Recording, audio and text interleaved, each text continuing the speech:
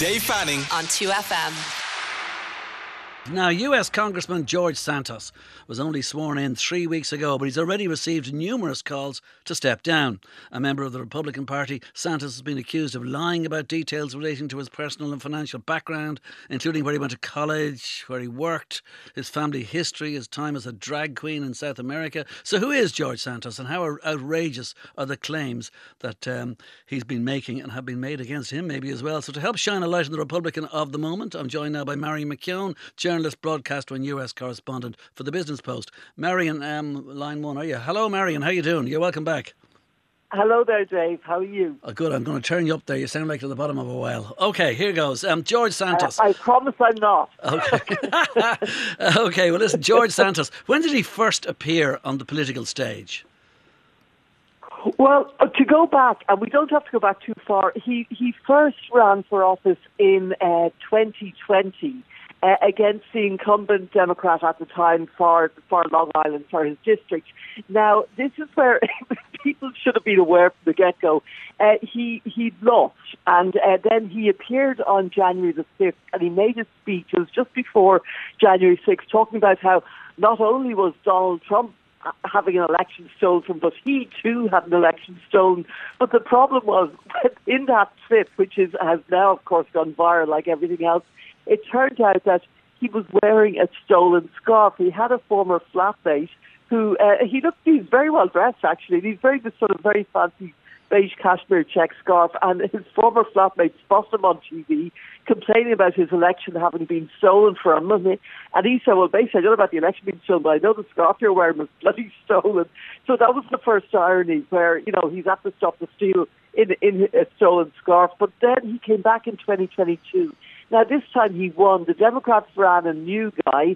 Tom Suozzi retired, and he beat him. And it was part of this kind of New York Republican wave, which really won the House of Congress for Kevin McCarthy, because about 5 or 6 new New Yorkers were elected to Congress in Democrat seats. And anyway, Santos was one of them. So he rocks on up to Congress, and his CV before he arrived in Congress was, the stuff of sort of heroes. He was this, he was that. His parents were, he said he would be the first openly gay Republican congressman. He claimed that his grandparents were Jewish Holocaust survivors who fled to Brazil. He claimed that his mother had been working in one of the Twin Towers in a corner office during the 9/11 attacks. She was apparently a finance executive, according to him. And after the 9/11 attacks, he said the impact caused her to die from cancer several years later, and damaged her high finance job, etc., etc. Well, it turned out he also claimed he went to Baruch College and that he attended a really prestigious private high school. Not true. He also claimed he worked for Citibank and Goldman Sachs. Absolutely not true, saying they never heard of him. And then he had all kinds of dodgy business deals. But first, I will rewind a little bit for you, Dave, just to say that his grandparents were Brazilian subsistence farmers. They were never anywhere near Germany in the 1930s or 40s.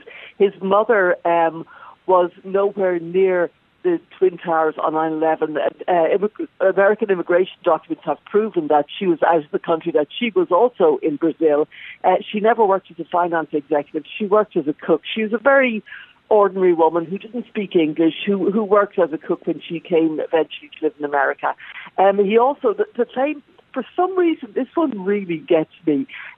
He claimed, and there's footage of him talking about his days as a volleyball star in a college he never went to.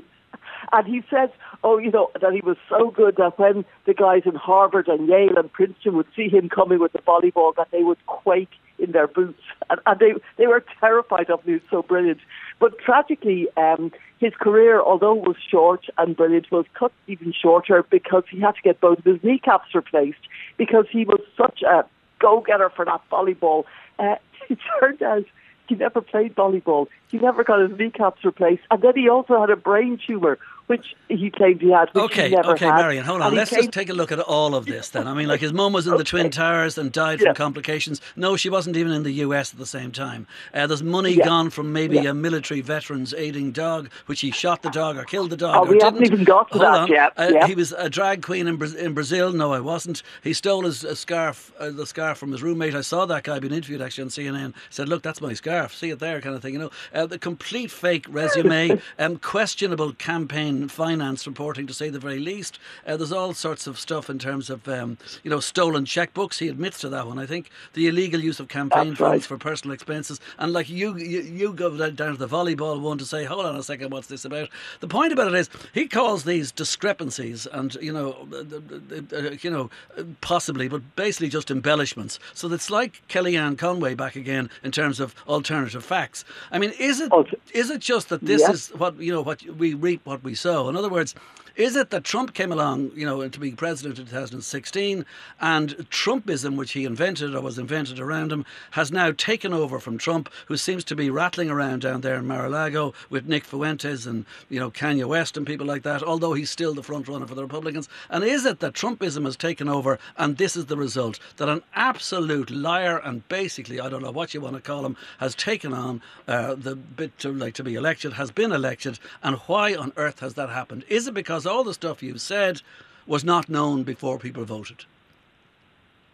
Well, no, the voters didn't know about it, but the Republicans knew about it. The Republican Party and the New York Republican Party, apparently, the RNC, knew about it as well. Apparently, Kevin McCarthy also knew about it before Santos arrived in Congress. Now, your question there raises so many things. Firstly, you can't blame Donald Trump for everything, but yes, he did make sort of politics, truthful hyperbole, as he used to call it, in his business career and his personal life, where he lied and embroidered and embellished everything. He said the first thing that came into his head, and he got away with it because he was Donald Trump. And everyone went, the New Yorkers, and pretty soon all of America went, well, that's Trump. You can't believe a word he says. Or, yeah, that's Trump. He's always puffing himself up. So I think Santos would probably had problems long before Donald Trump came on the scene. I mean, as you said, a former boyfriend of his said that, like, he kept saying to him, we're going to go, I'm taking you to Hawaii, I'm taking you to Hawaii on the stolen checkbook as well. And then he said on the day they were supposed to go that, he turned around and said, oh, you're not going to believe this, but basically Hawaii just sunk underwater or some such nonsense, that he was a sort of a chancer for, it seems like, most of his life. And as I say, never worked around the place. He said he set up a company called, what was that? The first company called, not Redstone. He set up a financial company, and which imploded around 2020. The FEC and the SEC said it was just a Ponzi scheme. That it was called Harbour Capital. And then he set up another company called Devolver Investments. Now, his name, as far as we know, is George Santos, but he's also called himself Anthony Devolder, which I think his mother's name is Devolder. So he sets up another company anyway. And now we just discovered in the last couple of hours that for sure that the Department of Justice has launched a criminal investigation into him. And this is not to do with him claiming he had his knees replaced or he had a brain tumour that he didn't have. This is to do with his campaign finance problems, and they are now very serious. The Federal Election Commission. So there is some kind of investigation. I mean, like, if you want to check these things, there's federal privacy laws and university bureaucracies get in the way, so you can't find out if he really did go to NYU or NYU or any of the other ones, or Barack College, whatever it was called that you mentioned earlier on. Also, he got away with lying about his education, his job experience, about being Jewish, and there's no real checks on it. So is the New York State Attorney, there's a quote from the New York State Attorney, we're looking into a number of issues, but there's no formal investigation, or is there now? There is. So the formal investigation, I mean, it's not a crime to claim your grandparents were Holocaust survivors. It's not a crime to claim you had your kneecaps replaced. Weird, maybe, but not a crime. So what is of criminal interest is, as I said, Harbour Capital, the first company he had, which collapsed, which the SEC said this is a Ponzi scheme.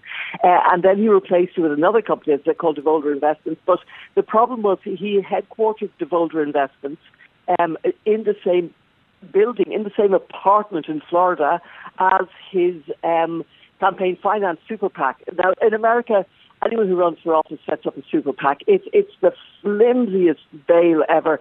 So it's called a super PAC, and you can raise as much money as you want, unlimited funds. Anyone who wants can give you as much money as they want, but it has to be spent on advertising, and you're supposed to not be able to touch it. Now, normally under campaign finance laws, the most you can get is about $2,800 from any one individual. Set up a super PAC, the sky's the limit. So he set up a super PAC in the same office as his apparently his replacement business from Harbour Capital. And weirdly, at one point, that he was making $55,000 a year up to this point, and I think that is important. $55,000, not a lot of money. But suddenly he invested $700,000, he claimed, of his own money and put that into his super PAC. Now, it seems that a lot of money was raised from donors, especially down in Florida, who really were happy to see a New Yorker, kick some Democrat ass up in New York. So they apparently gave him a lot of money. He was supposed to use that for media buys. The media buys never happened.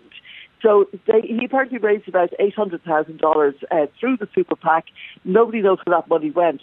He raised $700,000 through the Vulgar. Nobody knows where that money came from, but the sums are quite similar. So anyway, just last week he went back to his campaign finance filing form, and the guy just can't help himself. This is after all the controversy. And I saw him in Washington, and he's running. It was literally like watching a cartoon of the Pied Piper. You'd see a whole flurry of people running and shouting, and he would be at the head of it. And of course, he was being pursued by journalists. I spoke to him outside a lift briefly when he was asked about what would make him resign. And he sort of seemed to be half enjoying it and half baffled by it. Yeah. But anyway, back to the finance. So this piqued the Federal Election Commission's curiosity, but it seems now that his whole financial thing, he amended his record. So he said, okay, I didn't give my campaign $700,000. I made a mistake about that. Oh. I'll untick that box. His campaign manager, long since quit, the treasurer, Nancy Marks, so he signed it with the name Thomas Tweeler, who is a Wisconsin-based lawyer, who then, of course, people were saying, well, who's he? When did he become your finance guy? He said, I never heard of this guy. Yeah, I never signed his document. I knew you were going to say that. I mean, there's been a new kind of revelation every single day of the last week, and there will definitely be a few more over the next week or two. Marion, the phone line's not the best, so I might have to leave it there. But listen, thanks a million for talking with us. Right, Marion McKeown it is, as in journalist, broadcaster and US correspondent for the Business Post. Thanks, Marion. Good luck. Take it easy. Bye. Take care. Good luck. Bye-bye. Dave Fanning on 2FM.